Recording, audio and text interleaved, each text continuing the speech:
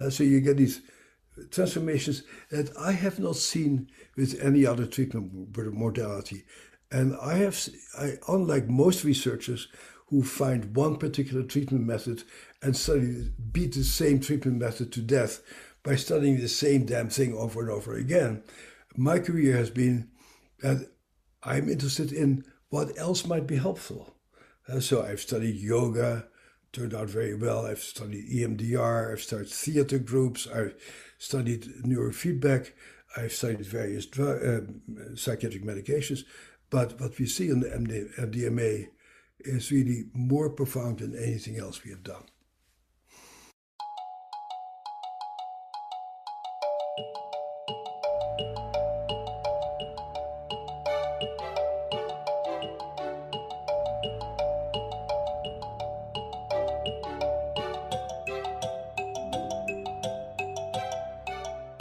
Hello, everyone, and welcome so much to our first episode in our new podcast by us at the Psykolog Virke. Psykolog Virke, we are a psychotherapy clinic based in Oslo, Norway. My name is Øystein Ottesen Nødtvedt. I am a clinical psychologist here, and with me is also my colleague Ivar Valderhaug Goksøyr, clinical psychologist and the founder of Psykolog Virke. So we have been so fortunate to start off with having a conversation that we've been looking forward to immensely with Bessel van der Kolk. We have been very appreciative of him throughout the years. He's one of the leading experts on psychological trauma and its treatment. He has had an impactful and prolific professional life, both in the research setting and also clinically. In addition, he is a very prolific and important communicator of knowledge of trauma and its treatment to the general public, especially through his published works such as The Body Keeps the Score, that's from 2014, and actually came out in a Norwegian translation just last year, titled Kroppen holder regnskap. So specifically, we wanted to talk to Bessel today because he has been involved in this new, very exciting research endeavor, and that of the MDMA-assisted psychotherapy for people struggling with trauma. There's been a lot of media attention around, but Bessel van der Kolk is one of the people who would actually know what this is about, especially considering his role as principal investigator in the now finished and published phase 3 trials of the MDMA-assisted psychotherapy coming out of, in his case, Boston. So we're very interested in hearing his experiences and thoughts about the research. And yeah, let's just take it away. All right, so Bessel, we would really like to welcome you to our conversation today. So we've been very excited to talk to you for a long time. So being involved in this cutting edge new research endeavor, so that of the MDMA-assisted psychotherapy for people suffering with trauma. So actually, we would love to just hear a little bit about your experiences in your role as principal investigator in the phase 3 trials coming out of Boston. So Bessel, first, I'm just curious, how did you get involved in this research in the first place? What kind of stirred your I actually interest? don't quite remember how it started. It started 15 years ago when Rick Doblin and Michael Mithofer actually consulted with me about what they thought about using psychedelics for PTSD, and we had a very nice lunch together. And I said it was a great idea, but they shouldn't do it because these drugs are illegal. And I went through the previous incarnation of doing psychedelic therapies. I actually happened to have Timothy Leary's old office at Harvard at some point. And of course, I'm a child of the 60s, so I had my own psychedelic experience as a young guy.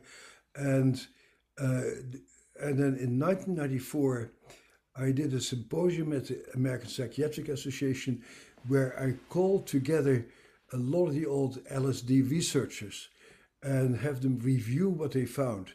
And I found at that point that they were some of the most depressed people I had ever met, because they had started off with something fantastic, and then the politics took over and these drugs were declared illegal.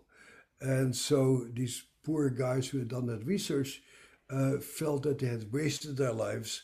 And they told Vic and Michael, don't do it because you will probably feel like you wasted your life also because the politics of using these drugs is just too cumbersome. And so, much to my astonishment, the two of them were able to get permission to do a phase one study that worked out quite well, and then do a phase two study. It was mainly Michael Mithofer at a point. And then when they started a phase three study, they asked me if I wanted to be principal investigator of the Boston side of the study. And I said I'd be delighted. And I mainly joined at that point as it's not my natural character, but as a weight to keep things very serious and very strict, because I had seen how it blew up last time. And I'm still worried, even with our current data, that our societies will have a hard time tolerating this amazing transformation. And the fact is that people will change in a way that our capitalistic systems may not be happy with. And one of the recurrent findings, both in Robin Carhart Harris's psilocybin studies and the Hopkins studies and now our MDMA study, is that when people take these substances, their perception of the world changes and they become much more focused on loving each other and on not working so hard and not being so harsh about things. And so it goes in a way against some of the core tenets of Western, particularly American culture, where you just work yourself to death and love takes a secondary role. So it continues to be an issue of great concern about what will happen for this and how the world will accept it. In the meantime, we did finish a study and the results were spectacular. And I don't know whether you saw my presentation at the trauma conference last week, where I actually presented the data that are not published yet about self-compassion and self-regulation and alexithymia and understanding yourself. To my mind, the data I presented last week were the most interesting data yet on MDMA, in that measuring whether PTSD improves is sort of like, blah, we know how to treat PTSD with other methods, and MAPS likes to say, oh, we don't know how to treat PTSD, and that's because they have a perception of the Veterans Administration that only follows methods that we know don't work. But for those of us who work in the civilian sector, we have very great successes with EMDR and brain spotting and neurofeedback and internal family system therapy. So the PTSD per se is not our great challenge.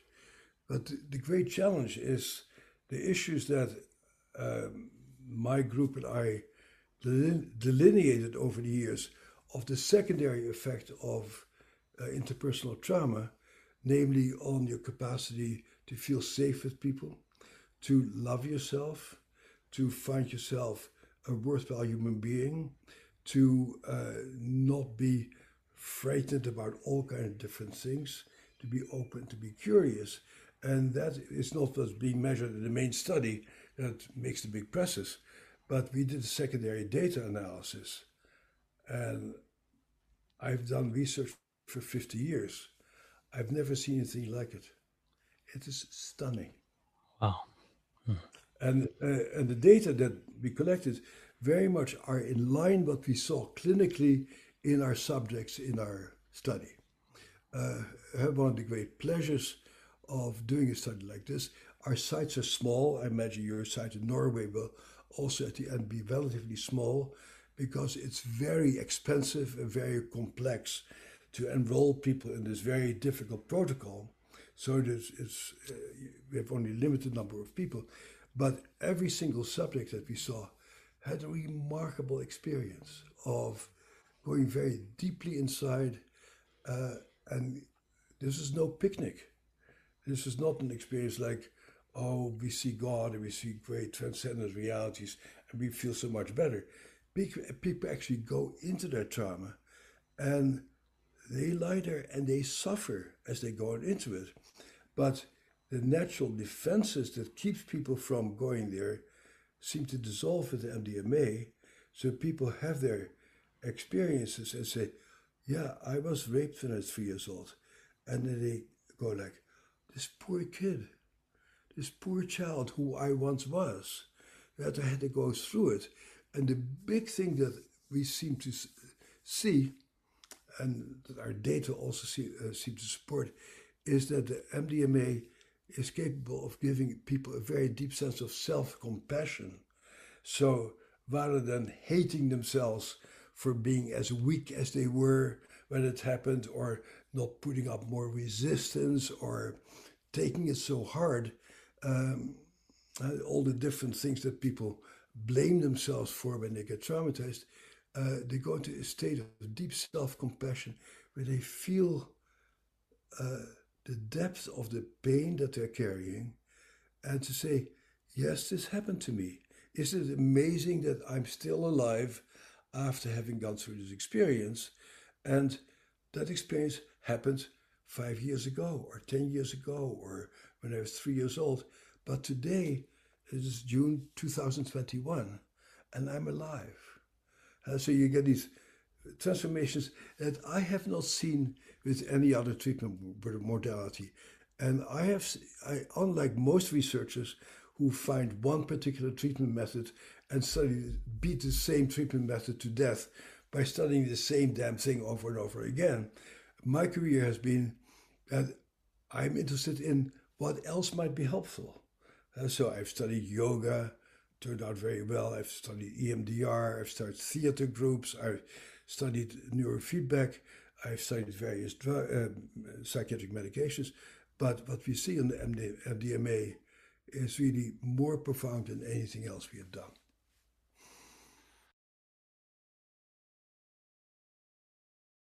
Indeed, because of the Federal Drug Administration, we call it the treatment for PTSD. But it's like some other, like yoga and neurofeedback study. It's not a trauma treatment. It's a self treatment. It's a treatment about this is who I am. These are the parts of my life that I've experienced, and so it happens to involve trauma because that's what we select for. But it's not a trauma treatment. It's a mind expanding treatment. And so, and the whole word post-traumatic growth, I don't like that term. I see it as a counter-transference term. There is nothing great about getting gang raped or beaten up by your father. Uh, you know, I think that word post-traumatic growth, I don't like at all, actually. Yes, traumatized people have to find very creative ways of dealing with all that misery, but I don't call it post-traumatic growth. I call it they know stuff that other people don't know and need to live by it. Is in the medical model, which I've sort of left, uh, your basic premise is I am normal and you're screwed up. And I'm going to give you a treatment at the end of which you're just as normal as I am. I think Mhm. that's a crazy premise. We all are suffering human beings. We all have had major disappointments. We have had hurt. We have had pain in our lives, some more than others. But we're dealing with we deal with the human condition, and some people get stuck because life got to be too much of them, and the unlucky ones, and some of us were lucky enough to have the resources and the support to deal with the misery that came our way. But I don't see this normal people versus abnormal people, traumatized people versus non-traumatized people. That's not my perception of the world anymore. Right. That's an important point. So how the language we use can be used to alienate or create a sense of alienation, or an us versus them. The same thing with treatment resistant, that kind of term, which kind of Oh puts yeah, the blame on the individual yeah. rather The than. treatment resistance is what people should say. I have not learned yet how to deal with a person like you, and the treatment that I know uh, are failing you to get better. So rather than putting the onus on that person who comes to you for help, you say, "Oh, I've not learned enough to do it yet." And then people apply their stupid little treatments. They say, "Oh, the patient is treatment resistant," instead of saying, "I'm resistant to learn new things Mm. as a therapist." Mm. That's a great point, and I wanted to ask. Maybe it's a good time for me to chime in a bit, Øystein. As part of the training of being a therapist in these studies, also the therapists are allowed to enroll in a training, like having MDMA-assisted psychotherapy as part of the training in the FDA-approved protocol. And I know also you, Bessel, have undergone that like I did. And for me, for sure, it was a profound experience. And even though it came late in my involvement in this field, it for sure was a important, how to say, confirmation that I'm on the right track, devoting some time of my career and life to promote this work. Would you like to share some of your own experiences doing that training? Well, I'm actually curious to ask you what your experience was. But let me tell you about my experience. Uh, so, I have a friend who is a former commissioner of Child Protective Services in Massachusetts. And he told me that a number of years ago, he went to Bolivia and took ayahuasca. And while he took ayahuasca, all the abused children in the world who ever lived came to visit him. And I went like, oh my God. And you live to tell the tale, because nothing makes you more desperate than seeing how many abused children there are in the world. And so my friend told me extensively about his experience and how at the end it helped him. And I said to him, well, good for you. I hope that never happens to me. Well, I was wrong. I took my MDMA, which is probably not as powerful as ayahuasca, and all the traumatized people I had treated came to visit me. Not in a cognitive way. I just experienced all the pain that people had done to me in my 50-year work of seeing traumatized people. And I was just lying there going, oh shit. Oh no. Are you sure this is a party drug? Because I just felt all the pain that had been unloaded on me. And up to that point, people ask me all the time. Yesterday I was still on the podcast, same thing happened. People say, so how do you deal with all this stuff? And I always said to people, oh, as long as you have a good support system, and as long as you have a good marriage and you have good friends and you get to talk about your stuff, it doesn't really become part of you. Well, I was wrong. And so on MDMA, I got to see that indeed this stuff had come inside of me and had burrowed itself into my very core of my being. And so it was a transformative experience where I got much more respect for what it's like to actually carry all this pain that people dump on you. And it affected me, my perception of things. And to some degree, that is very similar to what our study participants also experience. They experience their trauma as not a picnic, but they say, that's how it is. That's what happened to me. And so that was my experience. And what's also important, and you know it or you will know it as you do the study, the people who are your guides or who accompany you are just there. They don't do very much. Actually, you do all the work. Michael Mithofer just spoke at my annual conference, and he said something that really resonated with me. He said, I used to be an emergency room doctor.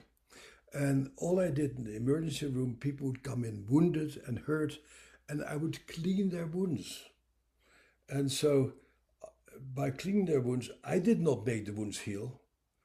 The body heals its own wounds.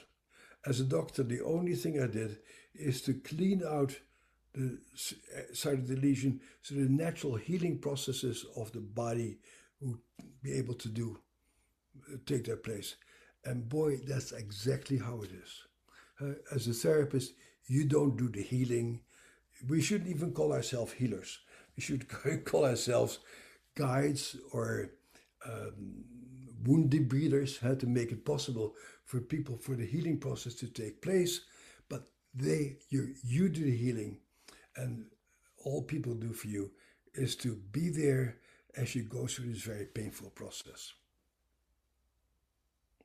Yeah, that's beautiful. I can relate at least partly to your experience. This part of it was deeply personal, and discovering more trauma in my own life than I actually realized in a way, or there was nothing new coming up, but really the depth of the things that I already knew about and the impact they actually had. And it was quite amazing, after having had quite a lot of useful therapy before in my life, to see how much there still was to see, and in a way how easy it was to see through everything and straight to the truth. That's remarkable, because we have our internal ways of coping by walling things off and putting it away. And of course, that's very good for people. People need to do that. But the MDMA allows you to be, one way of putting it is to be more honest with yourself and to allow reality to come in. The reality that at that time may have been too hard for us to handle. Yeah, for sure. Yeah. And I also had this some part of the experience really taking in all the pain of all the people living today and all our ancestors. And in a way, it was a really hard experience, but it was also a lot of comfort in it, in a way, and a lot of shared humanity. In a way, just realizing how much we're the same, and there might not be so much special about my pain. It comes in a different form, and and of course there are levels, and some people are more unlucky than others, but still there is something profoundly human and common. So I really enjoyed what you said about this distinction between the patients and us, and all this also. It's really important, and I would really like to see also studies being set up for mental health professionals with MDMA to give people that possibility to experience on such depths their own psychology. So, I'm really glad what you said, because it's all also my experience. What I'm worried about indeed is that once people hear you and me talk, they'll go like, oh my God, I'm going to do this weekend and do it. Sure. And I wonder how we can sort of keep these things contained. And so I think we're lucky to be here at the beginning of this revelation, basically, when things are still well organized, and nobody's trying to make money off it yet, or nobody's trying to exploit it yet. So I'm worried what will happen to this. Because last time people had the same experience back in the 60s. And then it's really, people got so enthusiastic that things went out of control. And as I hear you speak, I go like, where can I get this damn drug?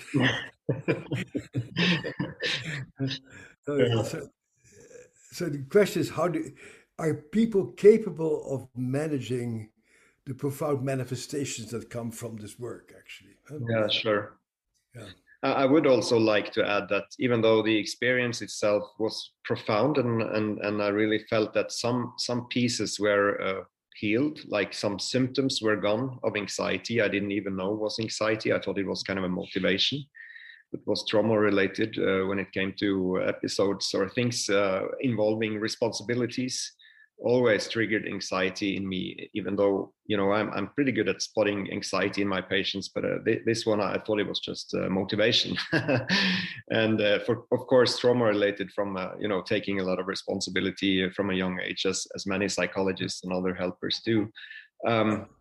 But still, life is also recognizable after the experience, and a lot of stuff is, a work in progress, and some things are not worked through at all yet. Yeah. So the idea of it being a wonder drug or a magic pill is of course, in a way, it is remarkable, and it does very deep things, but there's also limitations, and the work has to be done. Yeah, and I think there's a lot to be learned in this regard also, in that the protocol for our study, as you know, is people get 3 sessions.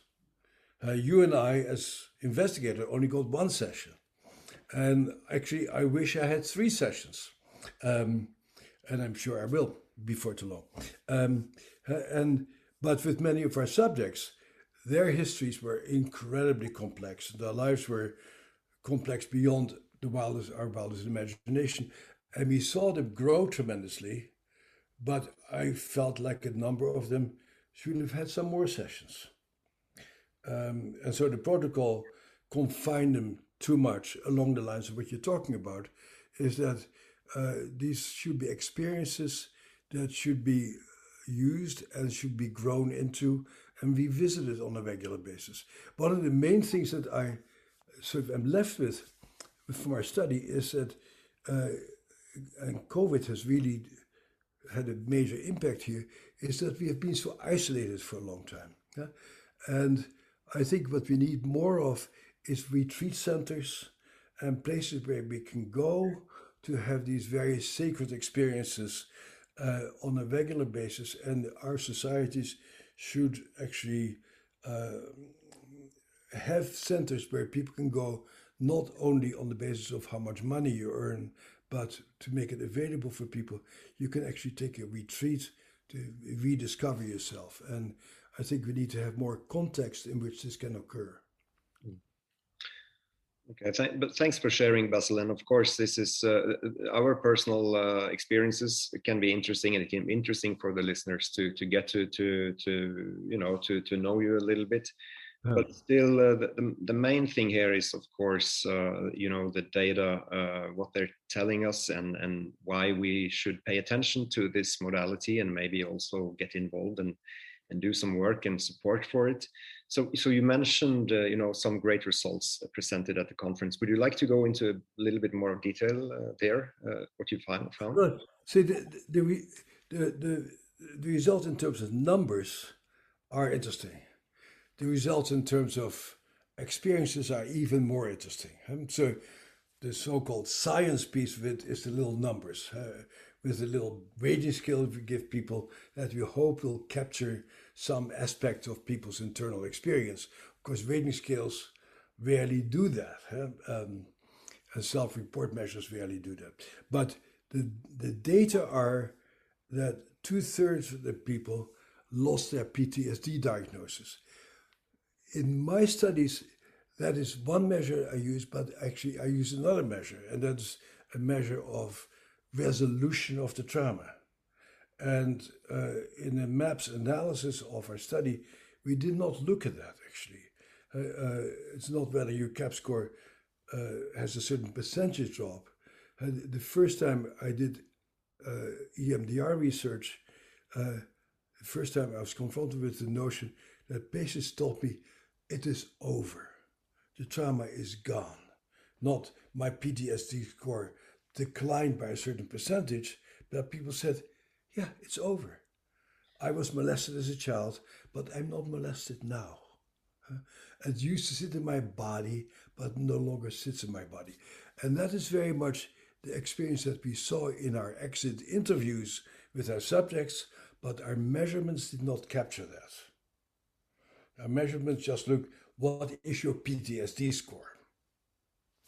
But so the secondary data analysis to me was fascinating in that the issue of self-compassion just was gigantic. That people stopped judging themselves, and people stopped beating up on themselves, and people had a sense of internal generosity, and they had the capacity for self-acceptance, and with that of other people, accepting of other people. So they no longer were defending against parts of themselves that they couldn't stand and projecting on other people. They saw, oh, you get angry just like I do, or you get uptight just like I do. So you get much more of a sense of we are all in this together, and we all have our crazy reactions. And so these secondary measures really got that very nicely. One thing that really struck me in the secondary analysis was the alexithymia scale. Alexithymia is a very complex word Most people don't know what it means, but what it means is a lack of capacity to identify what you're feeling, to have no language for what you're feeling, which is very highly correlated with childhood neglect and abuse, basically. I see this see my grandchildren growing up, and what they see is these children learn how to identify who they are and to talk about what they feel and what makes them feel good and what makes them feel bad. It's very much a part of becoming a well-functioning human beings is that you know what this creature that you inhabit feels and knows and needs to be done. So alexithyramia is a measure of not knowing that. And alexithyramia is very much something correlated with people having no caregivers who help them to mirror them and say, this is what you're feeling and this is the impact, and there's no dialogue. Or my favorite phrase there is what John Bowlby said. Bowlby said, what cannot be told to the mother or the other cannot be told to the self. So as long as you live with caregivers who don't see you, that really impairs your capacity to know who you are and what you're feeling. And indeed, the vast majority of our subjects had terrible alexithymia scores. And then they have 3 lousy sessions of MDMA, and they know what they're feeling. And they have language for their feeling. And they can articulate who they are. You know, this is a huge issue in the field right now. I don't know if you follow the work of my close colleague and friend, Ruth Lanius, who is talking more and more about the neuroscience of self-experience, self-knowledge. And so the latest neuroscience stuff in the area of trauma is very much about the loss of sense of self that comes with trauma. And what you see in the MDMA, people have a self. They say, this is who I am. This is what I feel. This is what's important to me. That's what's unimportant to me. And I'm no longer dependent on what you feel to dictate what I feel, but I have my own feelings. So we saw this in our study clinically, not in our outcome measures. For example, we had some people who were in very nasty, abusive relationships.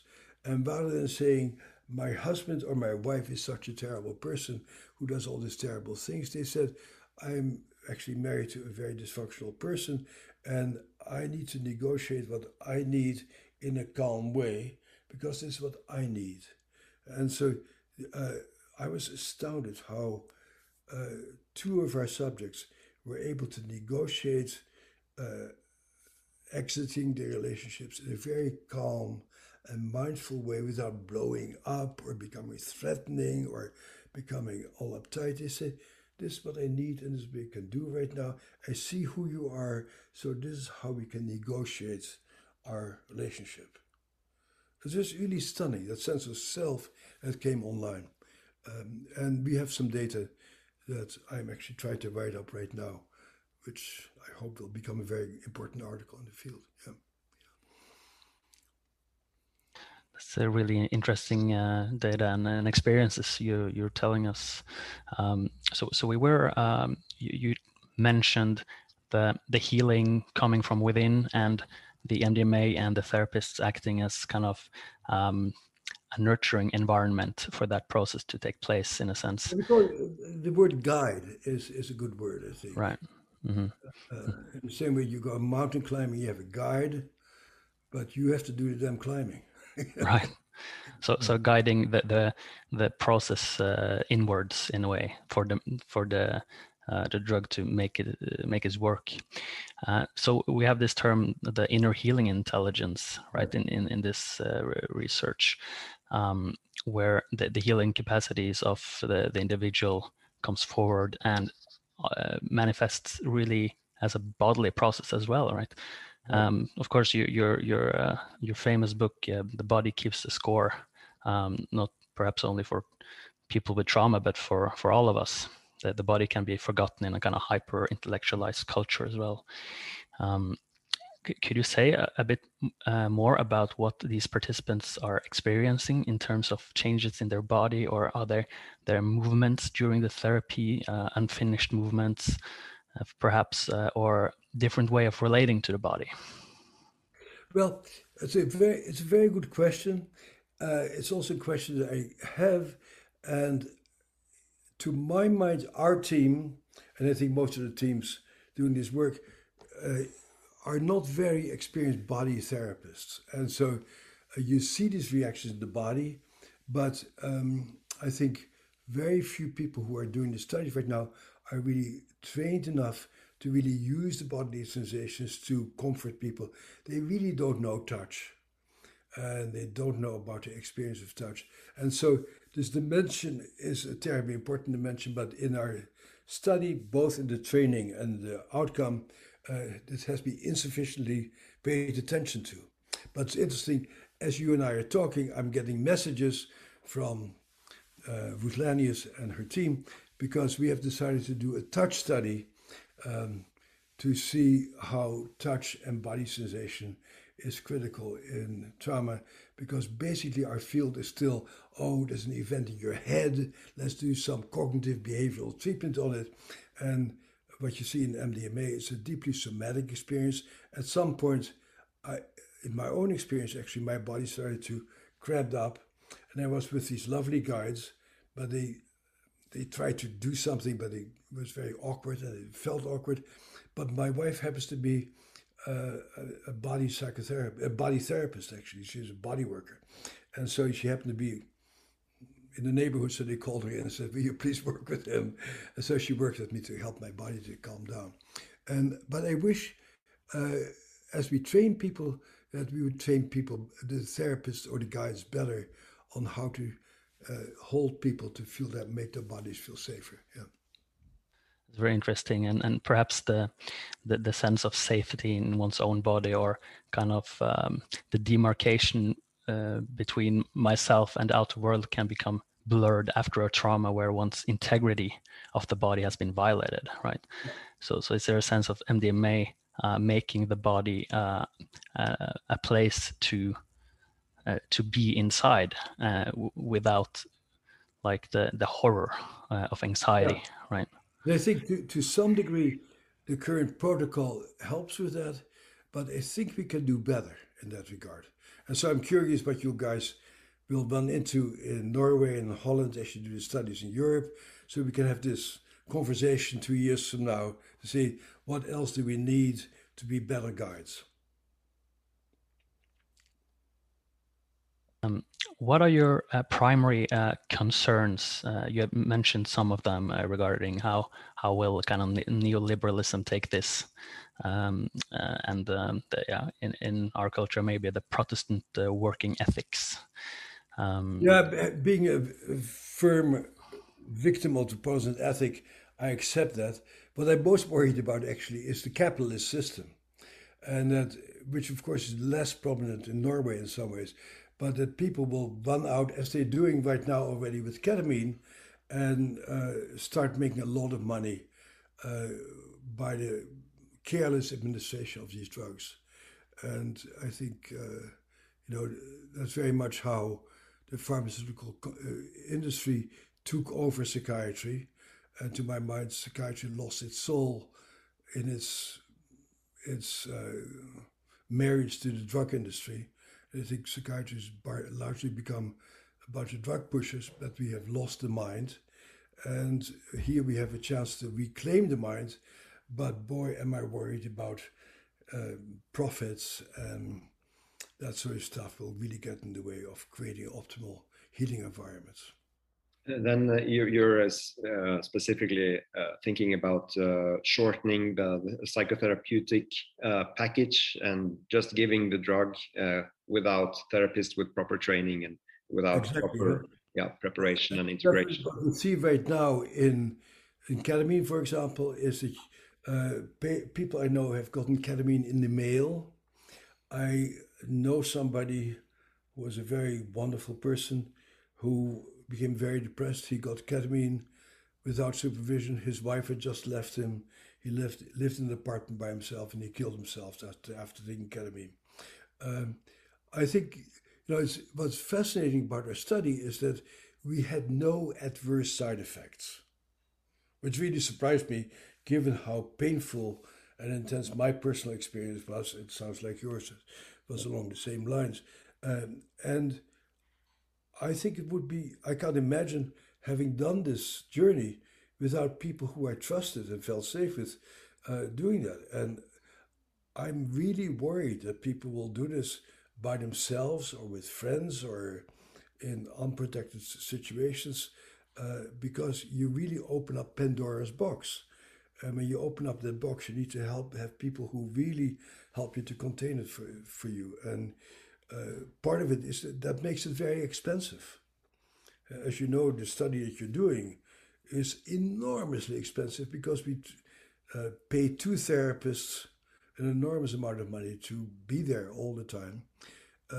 My organization, the Trauma Research Foundation, is very interested in the fact that this whole trauma field started with lay people. It started in the feminist movement in Cambridge, Massachusetts, where people wrote a book called Our Body, Ourselves. When I started in this field, we had peer support groups for veterans who did much better with each other than professionals did. Most of that peer support is gone, but I would be very interested in having people actually trained as lay people to, in return for getting this treatment, giving this treatment to people who who receive it after them, and to really get it out of the money world of paying for therapy and insurance companies, etc., etc. But this will be a major challenge for our field. Mm-hmm. I guess that's a cultural problem as well, as if suffering has been specialized into a certain field, and there you're going to get fixed, professionalized, right? So the local community doesn't really have a role in supporting the fellow man or woman. Well, the local community, of course, is still there, but most psychiatrists and psychologists don't give any credit to the local community. And I think we need to be much more sensitive that therapists and psychologists are only a small part of the people who can help people to get better. We have a relatively small part to play in this.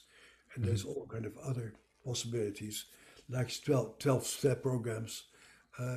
People can find healing where money is not involved. Right. Yeah, that's interesting because, of course, maybe there's a sense of communities actually dissolving with the amount and increases of loneliness. Like the UK have their own minister of loneliness now, and we're kind of living in our own islands, so to speak. Do you think MDMA, or rather the movement with the psychedelic research and this form of thinking in terms of humanism and compassion for all, could that play a role in the mitigation of this development? It's a very interesting question. It's a very good question to ask ourselves. Is it possible? I was certainly impressed that it came out in our conference last week, is that my own team is a team of disparate people from different backgrounds, and how deeply connected we are with each other, and how this work makes you very loving towards the people you work with. I've seen very little the stuff you usually see in academic environments of people getting competitive and hierarchical. I've not come across it very much. Up to now, it's been a very healthy, generous culture. I hope it's human beings, what they are, it's sort of almost too good to believe that this can persist over time. But I think MDMA has the potential of actually contributing to what you're talking about. We'll see. Human nature being what it is, it's tricky. Yeah. Well, So I would like to just rewind a little bit what you said about, you know, the importance of having an appropriate frame for doing this. Opening a Pandora's box is important for listeners who, you know, may think, hey, let's take some MDMA. And also, you know, when this is coming for psychiatry, many doctors, I think, are still thinking of this mainly as, you know, a psychopharmacological treatment, in a way that there is a huge you know, challenge in communicating the psychotherapy part of it, or you know, the inner work that needs to be done to our friends in the medical field. That's a cultural shift, huh? Yeah. Yes, right. And so, but one criticism is also, you said opening Pandora's box, but do MDMA open up too fast, too quickly? Is it like, is it safe? Is it advisable? Have you seen, for example, adverse events for people having opened up too much too soon and not being able to, you know, repress it as functional? See, actually, there's two issues here. But I find troubling is that now we are talking everywhere about how great MDMA is, but it's still an illegal substance. And I get emails every day, where can I get MDMA treatment? And I have to say, it will not be legal for another 2 years. So right now we go too slowly. Huh? And so then the question is, what will happen if it goes too fast? And we'll lose control. So that's a question that we need to pay attention to and be very cognizant of. But you and I cannot control that. We can just put our stuff out there. As I said before, in our study, the map study of all these different sites, there was not a single serious adverse effect. But that's really because the protocol was so careful. I'm sure that if you start opening this up and become careless, that bad things will happen. And I'm also very worried that one bad experience may stop this whole process. And so let's, for God's sake, be very, very careful for now so that we don't stop the legalization process. But let's also be very careful after that so we don't open up too much. Yeah. That relates also, of course, to the difficulty and challenge of implementation, because there are countless examples of treatments faring well in research, but then translating that to the everyday clinical reality. That's a whole different story. And you mentioned, of course, the community within the research setting being generous, compassionate. What would happen when this is going to be practiced, and how to implement it in a manner that maintain the integrity of the treatment, right? Yeah, I think, you know, you should do some MDMA therapy with your Minister of Health and the people who make the policy, so you can really think very deeply about how to implement this on a policy level. And I think the policy people who make the rules should have the experience to know what they're dealing with also. Maybe in Norway that's okay to do. In the US, I'm not so sure. Go ahead, Eva. So another criticism is, or you know, this leap from research to clinical practices. You know, things like the Hawthorne effect, or you know, this is new and the people involved is really engaged. And will this affect? Do you think can part of these great numbers that we're now seeing, you know, can it be relatable to what we've seen earlier, like things performing very well in research and then after time the effects fade? So. It's a good question to ask. Of course, we won't know. It's something to be on the alert for. It's quite possible. As people loosen their standards and their training, it's very, very worth paying attention to. Mm-hmm. But I must say, for example, so my first entry into effective non-conventional trauma treatments was EMDR. which is about 20 years ago now. And I must say that EMDR does as well today in my hands and my colleagues as it did 20 years ago. I've not really seen it not work for people over time. So if we stay careful, it will probably hold its power. All right. So how are we doing on time, Bessel? I have an appointment in two minutes actually. All right. So just for me to say, it's been a real pleasure talking to you, and you have a lot of interesting points and interesting experience and data to show for, and we're really excited about the future and whether this treatment can reach as many people as possible who needs them. Right. I'm delighted you guys are doing it and bringing it to Norway. It's wonderful, actually. Yeah. Yes, I would also like to thank you for your involvement in this, and also all the other stuff you've been working on for all these years. So really a big thanks from our hearts to you, and looking forward to cooperate in the future, maybe on some exciting to see each other in person. Yes, not to say the least. That's great. Okay. Great talking to you. Thank you very much. All the best. All the best. Bye-bye. Bye-bye.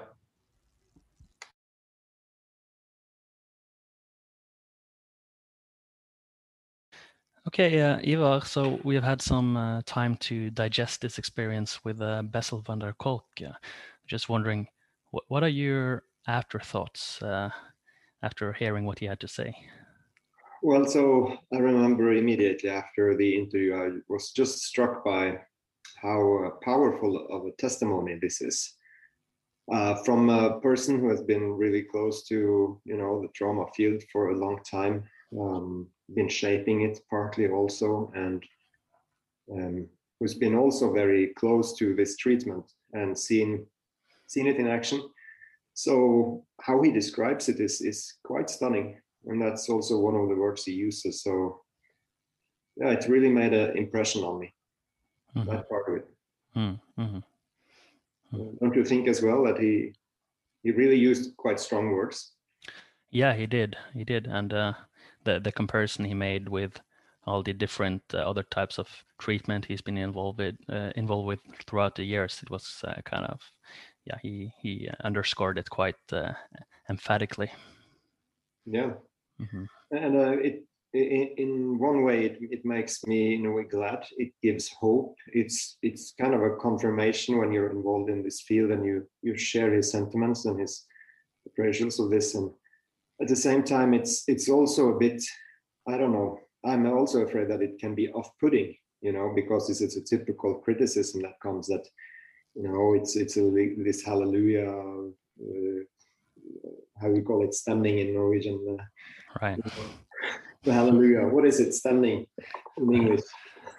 Yeah, like it's praise the Lord. Yeah, it's like praise the Lord, standing again. No, but I think people get the idea.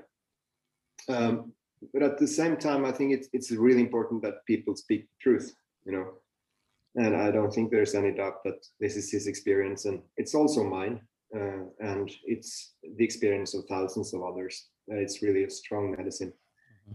And the numbers are, catching up on the clinical impression and giving more and more support to it, and that's the beauty of things when, the clinical experiences from, the old days before it was forbidden, and also from the underground community, and also what is seen from the modern era of research into this compound and this treatment modality, really starts to align with hard numbers, with bigger RCTs, and also, when we start looking at behind the numbers on the experiences, qualitative research, and also the subscales that he's referring to, beyond PTSD symptom reduction, then it's also a nice confirmation of that it's not just like the praise the Lord, people being misled by something that seems very convincing, but it really doesn't hold the power.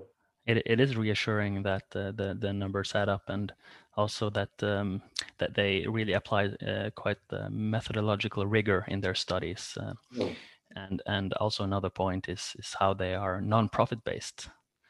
Yes. So many studies of different treatments, and especially in medicine, of course, are funded by people with interests, and it doesn't require much of a study, much of studies for a new drug to be approved, actually. So I think that is also kind of reassuring. And you mentioned these subscales and the research he was referring to with the subscales with the self-compassion scores and the alexithymia, which is quite interesting in particular because we know from other research that these constructs or these phenomena are really related to all kinds of psychological disturbances, right, across the board. One's inability to feel one's emotions, the alexithymia, being quite a huge predictor of treatment failure, actually, right? And this ability to have self-compassion in meeting suffering also has been shown to be quite a protective factor to not develop further disorders or suffering or whatever we should call it. So that was actually quite intriguing. Yeah, I totally agree. It gives a lot of hope that it can be a nice adjunct in other also conditions than PTSD, of course. If you can do something with like a self-treatment, he said that, this is about who I am, and people can start relating to themselves very deeply and communicate also, both having a connection for themselves and communicate it to someone else is, it's in the core of being human in the world, and so it really gives a lot of hope. But we have also inquired about the specific numbers in these scales, and unfortunately we haven't gotten them yet, but maybe we'll add them to the written interview later when we have them. But until now, if we just have to take him at face value, that the numbers are gigantic. And so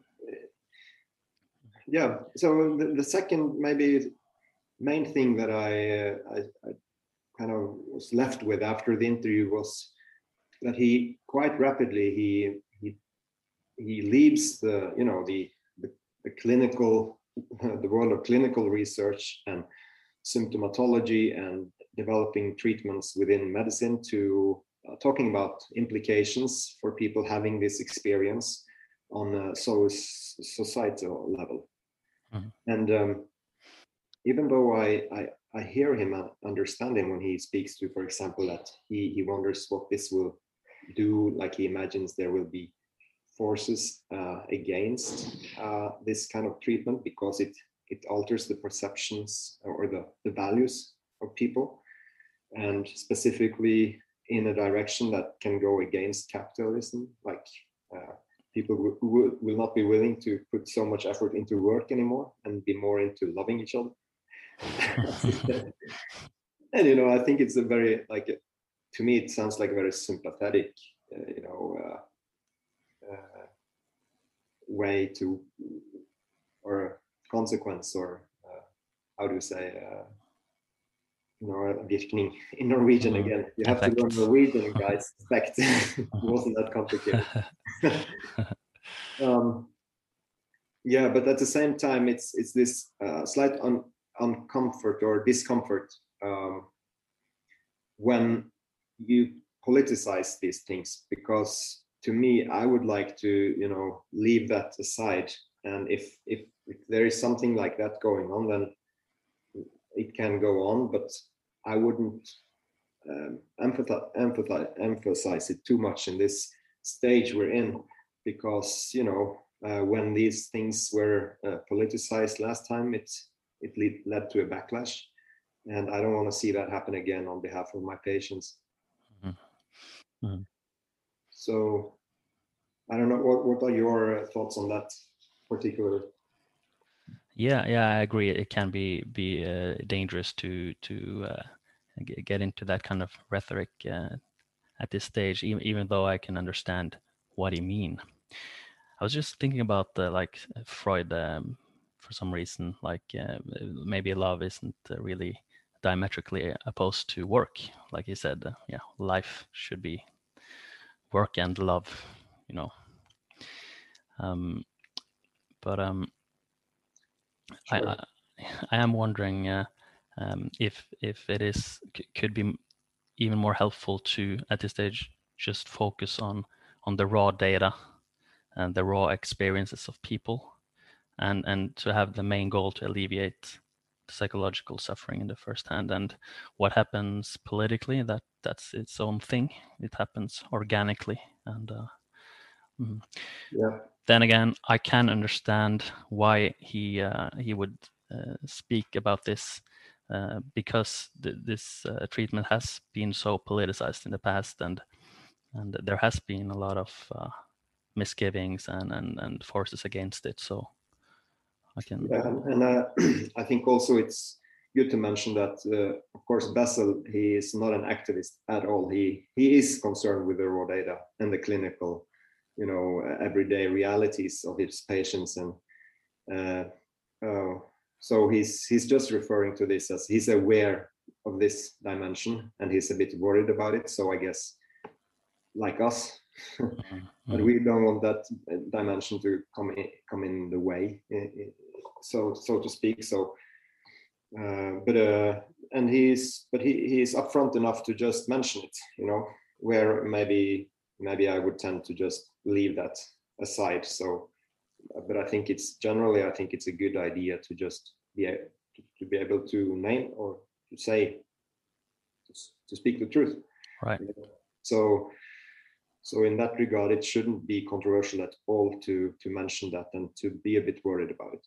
I would also like to reflect just a couple of minutes more before we end this after this great interview, with some of my personal experiences having MDMA therapy myself, because what I saw was this some trends towards workaholism in me. That wasn't like completely new, but I could see the dynamics behind putting too much effort into work and struggling with a work and private life balance for a long time, and also seeing the compulsions that drove parts of this drive I've had, coming from a place of anxiety. I mean, some of my engagement is, of course, just from this healthy place of, but part of it has also been driven from anxiety and regulating it, like any other compulsion. And I think so. I can relate to what he said, that being less preoccupied with work and more with love. That was for sure one of my main experiences. But that being said, that doesn't mean I'm hanging around in some park eating flowers or putting them in my hair or whatever. And I've also read this myth about if the hippies, like some of them, of course, to drop out of society was a big thing. But if you look at modern data, people have taken psychedelics, they tend to be very involved and engaged in the society, more than the average person. So I really don't think there is a threat there. I think there is just a potential that people could maybe invest their energies in more healthy directions and not been so driven by, I heard some anthropologists talking about if somebody came from another culture, from another time to study us in our Western modern culture, they would really pay a lot of attention to this ritual that we call work and how much meaning we've been able to put into this ritual. And it's really a astonishing thing. We're so used to it, but that work has this big place, and work has, instead of religion, we find meaning in work, and also two people in both the father and the mother in the family supposed to work, and kids in kindergarten and so forth. So I think there is an imbalance there. We put too much into it, and if these medicines, or if MDMA helps us really connect on a deep level with ourselves, maybe some of that imbalance will be adjusted. But I don't think it will be dramatic for capitalism. I think it will prevail. Right. For sure. So maybe the work won't be less, but maybe people are drawn or attached to different kinds of work which they find more meaningful, right? Yeah, and that will drain them less. Mm-hmm. Yeah, it just reminded me of some criticism against meditation as a fear. If you meditate, you will detach from the world and you will turn passive in terms of the suffering of the world, for instance, because you would just non-reactively detach from it all, right? But which goes against what people actually experience, right? Because there's not an opposition necessarily between being able to non-reactively observe what's happening in your life and detaching from society, right? Often it is actually the opposite that happens. Right. Yeah. Yeah, for sure. You can touch base on a deeper level or not.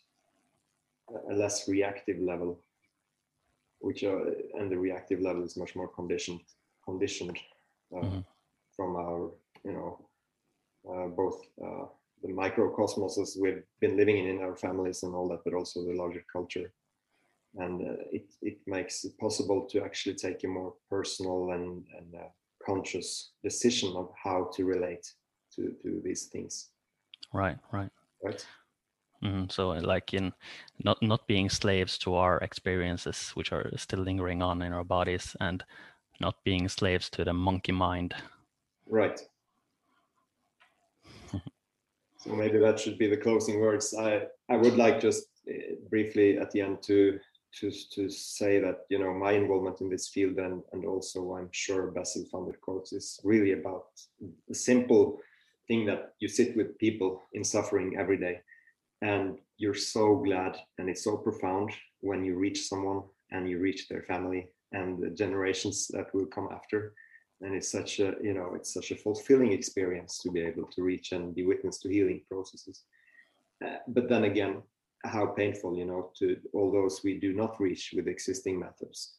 And obviously we need, this menu of different treatments that can meet different people at different stages of their healing process and development. And sure looks like MDMA-assisted psychotherapy will be one such avenue that will be important for at least some people. So yeah, go.